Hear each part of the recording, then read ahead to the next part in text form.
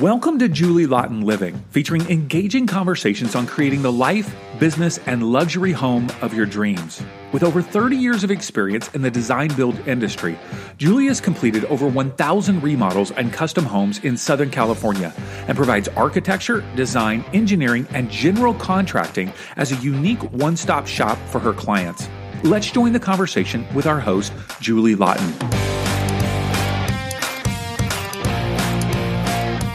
Welcome back, everyone. This is Julie Lawton. Welcome back to the Julie Lawton Living Podcast. Today, we're going to talk about boots in the dirt. What's it like in my life in the world of construction? And David is here to help me discuss this topic. And here we go. Well, a lot of homeowners don't have really any clue what's going on a construction site because that's not something that they go to or experience on a daily basis. So if you were to help someone who's maybe thinking about jumping into a remodel, give them a glimpse of what it's like from the moment you drive out to a construction site. What's going on? What do you see? What are the sights, smells, sounds, all of it? Describe it for us. Well, the construction site is like a busy restaurant on a Saturday night. Everybody's got a job. Everybody's got a task. I mean, I'm talking a busy restaurant in the kitchen, not in the restaurant, in the kitchen. Behind the scenes, every worker's got a job. There's safety regulations. There's protocol. Everybody knows what to do and how to do it and how to behave. So it's like you're entering in another world. And the easiest way to describe it is a kitchen in a restaurant. So if you've ever been back there, it's hot, it's steamy, stuff's flying around. There's noise, there's shouting things. But in our world, we keep it even calmer and more organized because there's no talking unless you absolutely need it, and there's no headphones, and there's all these rules. But the point is, you drive up to a job site and you see the men working, and the minute you step on, like if it's a client is with me, we have to stop work because it's dangerous.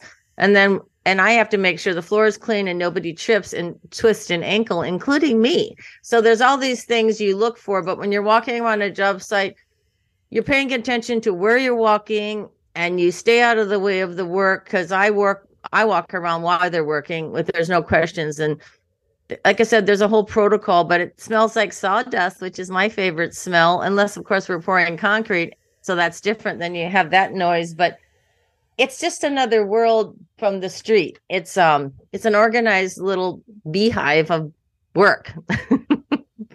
Yeah. Well, obviously, with construction projects comes unexpected challenges. So as you're walking through, checking on things, talking to employees, talking to team members, share with us a situation where you kind of had to think on your feet, like, whoa, did not anticipate this, and then had to come up with a creative solution.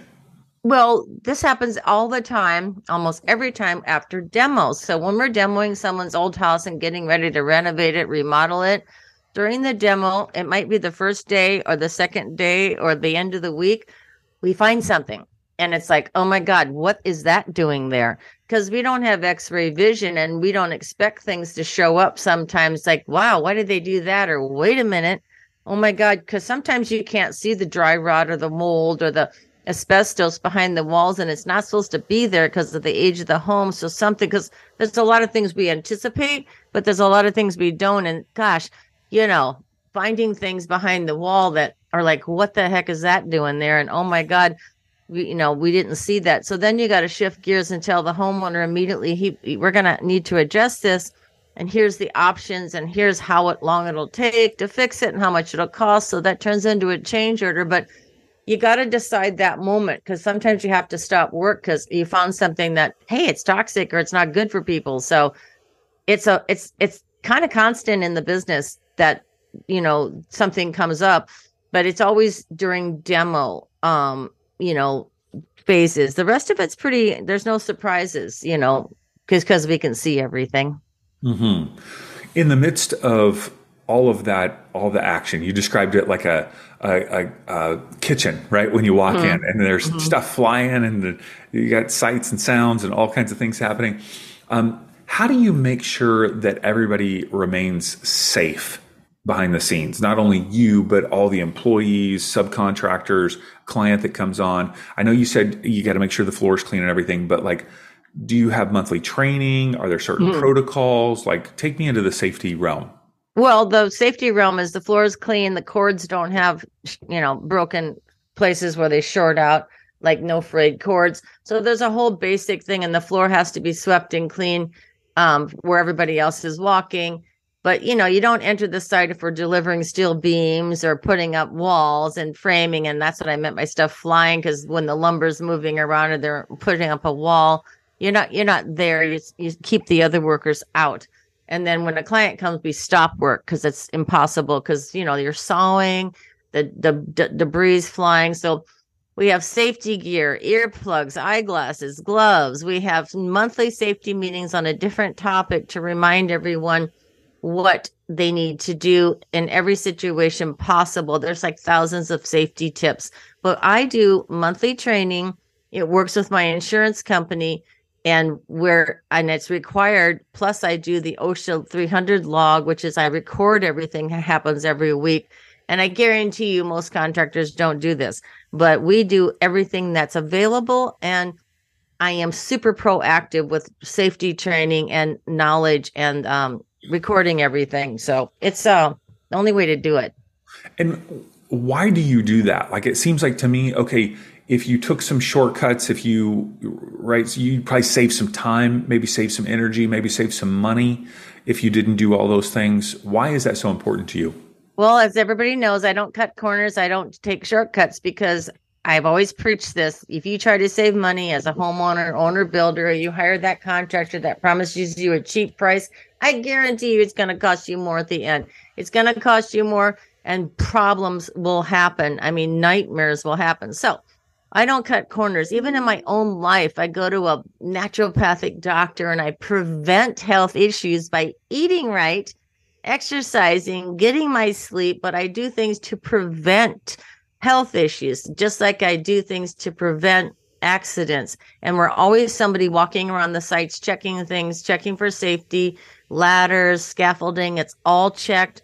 And like I said, the floor is clean, because when I show up, gosh, I don't want to twist an ankle. I've done that before. Not at work though, at home.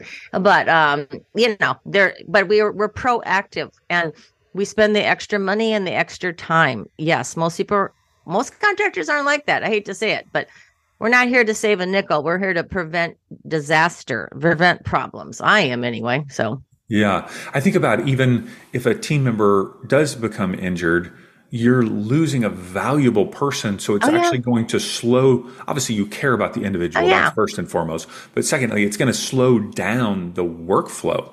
Yeah, you can't afford to have accidents that injure other people, or, make it look like, oh my God, she didn't do this, she didn't do that, or he didn't do this yet. Because it really is in construction preventative and knowledge and education to everyone. We're protecting them from hurting themselves. It's all about proactive safety. Mm-hmm. Big time. On another topic, moving from safety to kind of more like new technologies, the construction industry is always evolving like other industries. And so there are new technologies, different methodologies, ways to do things. How do you stay up to date on the latest trends and advancements so that you can offer those to homeowners? I have my insurance company has stuff, the OSHA has stuff, and everything's paperless, wireless. It's all the apps are on the cell phone now. We used to have these big binders at the job site. Now we can keep everything on our phone. Everything's become paperless in easy access, and all the workers have the app on their phone. So there's no excuse you don't know something. Everything's in English and Spanish and any other language needed. So it's just about keeping up with modern technology, because it's available. And if you don't have it, all you have to do is ask. It's so easy. Yeah. With multiple projects going on at one time, you're driving from place to place, which I encourage people to watch episodes of our show In the Truck with Julie Lawton. It comes out every Friday on our YouTube channel. So those are great to see behind the scenes, as well as we do social media posts every day. But people will see you're moving from project to project, which requires a high level of organization and time management. So how do you prioritize where you put your boots in the dirt, and how do you keep yourself on track in terms of schedule, budget, organization of tasks? How do you manage all of that? Well, as the designer, I have the plans memorized and I know what we're doing. So that the Bible, the plans, that's already sorted out, because that's me. And then the contracting part, every single day, I have a discussion of what we're doing. And we do it in the morning and at the end of the day. And we also do it at the beginning of the week. So we have a layout every week of what we're doing. And every single sub is scheduled. Every single vendor item is coordinated for delivery. And every single worker the work is discussed every morning. So what happens is sometimes we shift things a little bit because we need to do something to accommodate some other subs work or what they're doing. And I have to shift things on a moment's notice. And I'm so used to it that I'm doing this standing on my 2 feet at 7 a.m. Okay, this is what we're doing. This is the new game plan. It's like a new play in a football when we're in the huddle and the play changes. Boom. So I'm used to it because I'm running the show and I am running the construction company personally. So it happens all the time, but we try to project the week and then we go day by day. But if I need to shift gears, it happens in a second. And then everybody shifts with me. And that's the cool part about having a good, loyal team. So it's constant, but I'm good at that part. As homeowners are hearing you describe what it's like to be on a construction site and how you manage everything, are there any misconceptions or stereotypes of home construction or the construction industry that you maybe would like to set straight?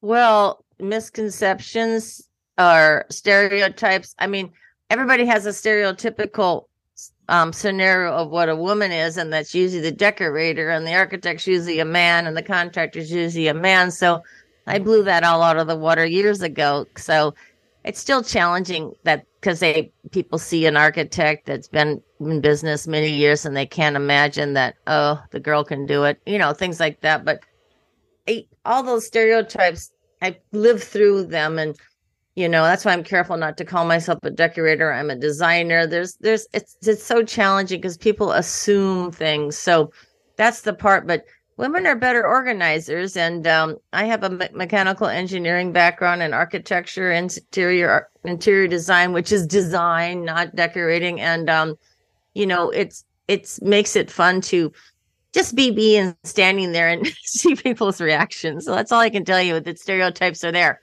but they're not as bad as they used to be, but they're there. Last question for you. Why do you do what you do? Like, why is this rewarding to you? Why is it fulfilling? Why are you in the design and contracting world? Well, first of all, I'm able to do it. I'm extremely talented in design. It's easy for me. I hate to say that, but the design, the architecture is easy. And I do the contracting because I could not stand to be in this business if I wasn't the contractor and helping the homeowner, because it all boils down to one thing. I do it because it helps the homeowner. I can sleep at night. They can sleep at night. It's stress-free because I am championing the project for them, for their best interest. It's not my best interest. It's the homeowner's best interest. It's a huge responsibility to take somebody's dreams, put them on paper, and see that it gets built without hiccups and without stress. Because when you plan from day one and you organize and you follow through the plans as one person, it's amazing. Nothing goes wrong except for the surprises and the unknowns, which are addressed as they come along. But it's a total different experience, and I really do it to make it better for the homeowner. It's simple. I love that. Awesome. All right. Hey, as you're listening, just know we've got lots of previous episodes, Julie sharing her experiences and stories, and encourage you to check out all those previous episodes at julielawtonliving.com or your favorite podcast app. And of course, you can check out and follow all of our social media accounts, Twitter, Facebook, Instagram, TikTok, LinkedIn, where we're posting behind the scenes videos on a daily basis. And it's just great to have you listening, and encourage you to leave a review or a rating, or shoot Julie an email, tell her what you think about the show. We'd love to hear from you. So great to be with you again today, Julie. Thank you very much, David. And on that note, if anybody has any suggestions for topics or wants to ask me a question, just go to my website and the contact page, and it goes right to my email, and we'd be happy to hear from you. And thank you again for listening.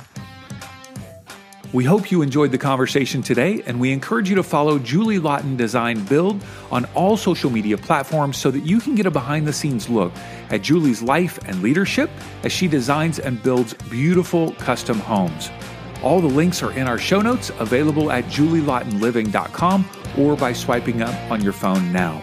See you next time on Julie Lawton Living.